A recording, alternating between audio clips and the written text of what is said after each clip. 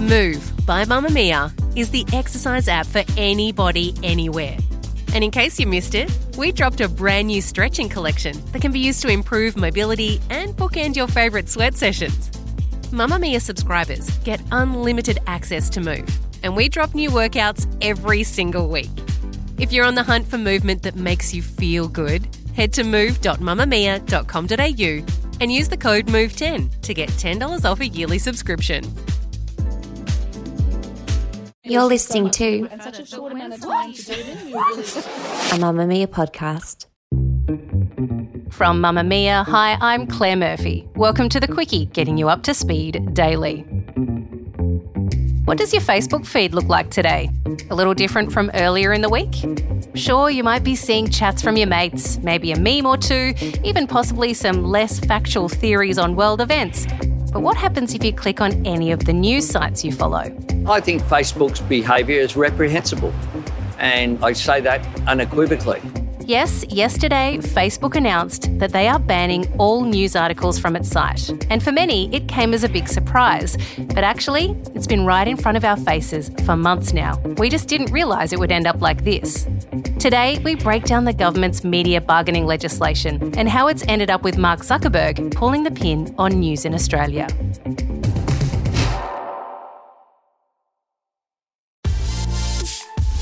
Mamamia subscribers, you've been asking and we've been listening. Now you can get all of your exclusive subscriber audio on Apple Podcasts. That includes everything from bonus episodes of your favourite pods to exclusive segments to all of our audio series. To link your Mamamia subscription to Apple Podcasts, open the Mamamia Out Loud page in your Apple Podcasts app and follow the prompts, or head to help.mamamia.com.au.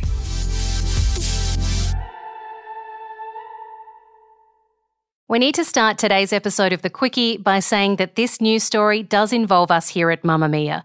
We have also been restricted by Facebook and are no longer allowed to post any links to the stories we publish on our website, mamamia.com.au. As always, if you want to know what women are talking about today, go to our homepage, mamamia.com.au, and stay subscribed to our podcasts. Early Thursday morning, Australian Treasurer Josh Frydenberg was on the phone to the founder of Facebook, Mark Zuckerberg. The call came after Facebook pulled the ability of every Australian news source to post content. Frydenberg described the chat as cordial and constructive, the pair discussing their differing feelings about new legislation the Australian government had introduced that would force social media platforms to pay for news content that it otherwise gets for free. Legislation that the night before had passed the lower house. This legislation is important and it's our intention to pass it through the Parliament. Both the media proprietors and the digital giants, I think, recognise that we have something that is workable here in Australia, something that we can take forward, something that can ensure a sustainable media landscape. Facebook's move has done more than stop your ability to see posts from companies like TV news channels and us here at Mamamia. Its initial blanket ban also affected accounts like the Bureau of Meteorology, who are crucial in sharing advice to those living in bushfire, cyclone or flood-prone areas. It's even blocked posts from satire news sites, although they have since reinstated pages linked to government and those emergency services and weather sites. The media bargaining legislation is essentially an argument between the big tech companies behind sites like Facebook and Google and traditional media companies who pay the journalists to create the content that Facebook then shares for free. This is how Google's Australian Managing Director Mel Silver explains it. Imagine your friend asks for a coffee shop recommendation. So you tell them about a few nearby so they can go and choose one and go get a coffee. But then you get a bill to pay all the coffee shops, simply because you mentioned a few of them. When you put a price on linking to certain information, you break the way that search engines work, and you no longer have a free and open web.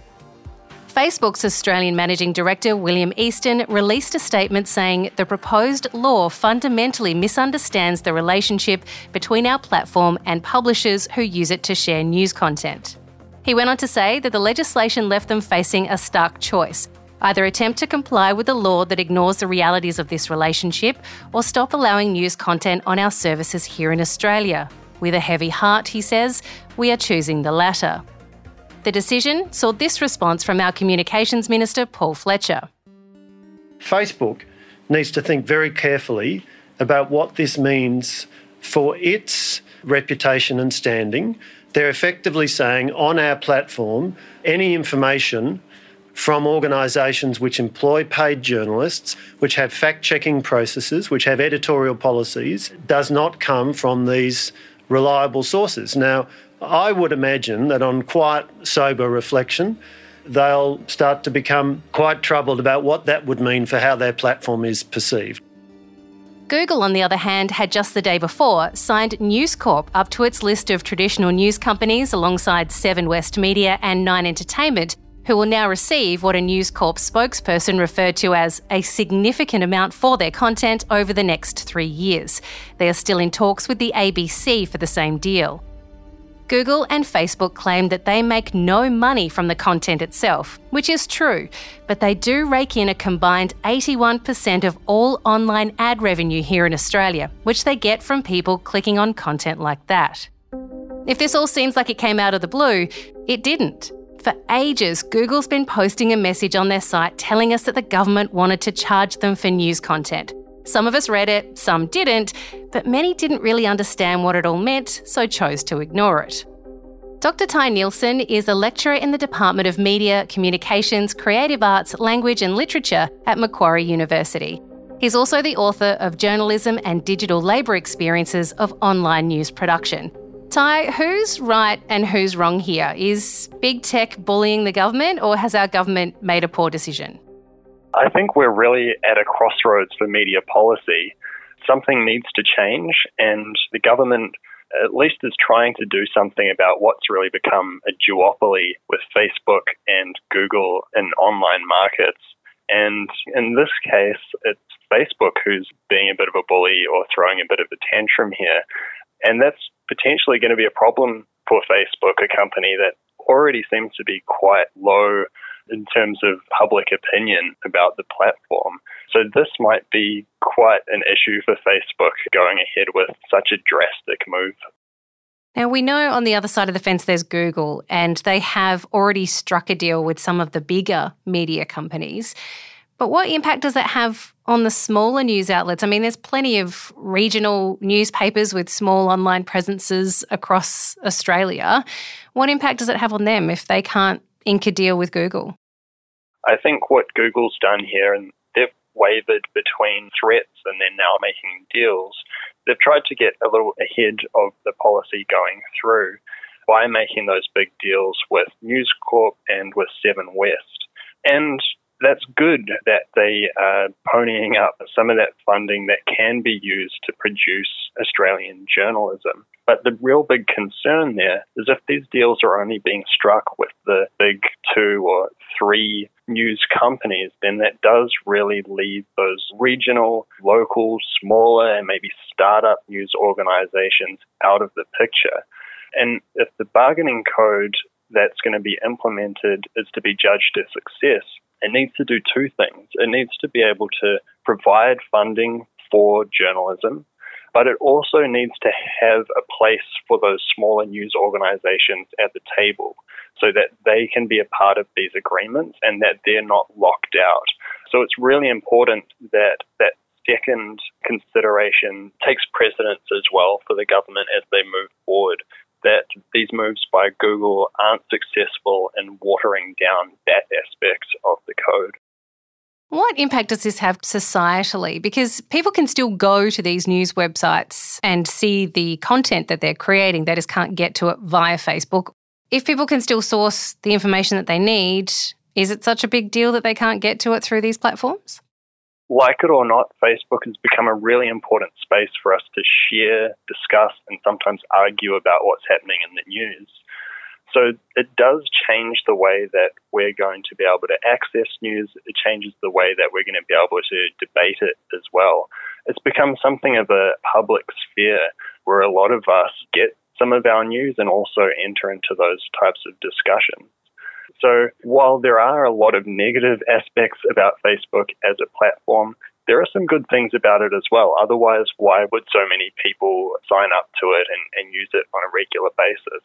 And one of those things for a lot of people has been that it's an easy way to access what's going on in the news and also to take part in those types of discussions. Maybe it means that it will allow some room for other types of services to emerge that might do a better job of being a public sphere and of having those types of discussions. But it's a pretty drastic change in the short term. Like you said, we still have access to news organizations' websites. Some people still even subscribe to a paper, and we can watch TV and we can listen to the radio and we can listen to shows like this. So we still have access to the news, but it takes an explicit decision to go out and access the news and to be able to join those debates as a democratic public. Now, Facebook says that news only makes up about 4% of its entire content on anyone's news feed. But with the absence of traditional news in that news feed, will it actually make a big difference to Facebook users? Will they even really notice that that is missing? We all use Facebook a little bit differently, and the way that Facebook algorithms work, they personalize the type of content that we receive. So some people are going to see a massive change in terms of what they see their friends and co-workers and family sharing, and other people aren't going to see as much of a big change. Now, there's the possibility that this means that Facebook moves towards a more intimate type of social sharing focus, and that could be a good thing in the long term. But I think in the short term, there are some real big concerns. One is that Facebook seems to be not just removing the big news organizations from their platform, but also removing a lot of government information, as well as smaller and even satirical news sites. So there are real concerns about people who don't explicitly go out and try and find news, that they might miss out on some really important information, weather alerts and warnings and those kind of things. So that's an immediate concern in terms of what Facebook has removed from their platform. Is there also a threat of an increase in misleading news information? We're hearing that maybe those conspiracy theories that tend to do the rounds on platforms like Facebook might have more of a venue now. There's definitely a concern. This has been an ongoing concern with Facebook that in the past, at least, some of their algorithms have tended to actually promote fake news over more traditional or respected news outlets. And now, with the total absence of those traditional news outlets on the site, that does open up some big questions about whether fake news or some of the hate speech and those kind of things just get free reign on the website without the intervention of fact-check news. Ty, what's going to happen now? We're here, we're guns drawn, Facebook's fired their first volley of shots. Is Facebook going to be the first to flip, or do you think the government will back down? Where's this going to go? There's been rumours both ways, and perhaps one way to see this quite drastic move from Facebook is that it may be a last-ditch effort. I mean, Google did try to threaten that they would take Australian news off of their search platform, but they eventually backed down from that. And that might be because Google's getting a little bit more traction in negotiations with the government. It's also likely because they've struck some of those big deals. Whereas Facebook, it seems, perhaps hasn't got what it wanted out of those negotiations. It hasn't struck up those big deals. They've asked for a 6-month moratorium to see if they can. So maybe this is a last-ditch effort from Facebook, who's been caught sleeping here. I also wanted to say that a big issue here is that we've got this large multinational corporation that's basically a monopoly in its field, which is trying to pressure a democratically elected government, whether you voted for them or not, they're democratically elected, who are working on the recommendations of their competition and consumer associations. So this is, a big company that's trying to push democratic representatives to make decisions based on its economic interests. So that's the question going forward, is whether the government stands up for those recommendations that have made and the bill which has been agreed upon, or whether it starts to water it down under this pressure.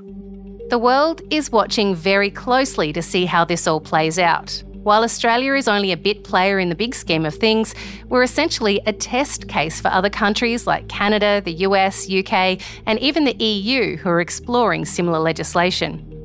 Facebook, though, doesn't want governments to tell them what to do. In return, they're showing the world just how quickly and fiercely they can react. But will messing with democracy damage their reputation further and see them suffer in the long run? This episode of The Quicky was produced by Siobhan Moran-McFarlane and myself, Claire Murphy, with audio production by Ian Camilleri.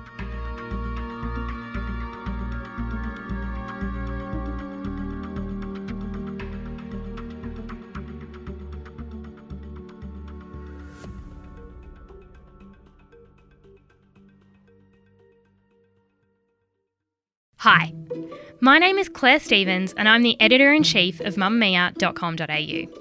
I run the editorial team who cover everything, from news to opinion to health to reality TV, basically everything that makes up the fabric of women's lives. For 12 years, Mamamia has represented what women are actually talking about. Our biggest power is that we're candid and authentic, so right now we're doing just that. Facebook has banned Australian publishers and users from viewing and sharing news.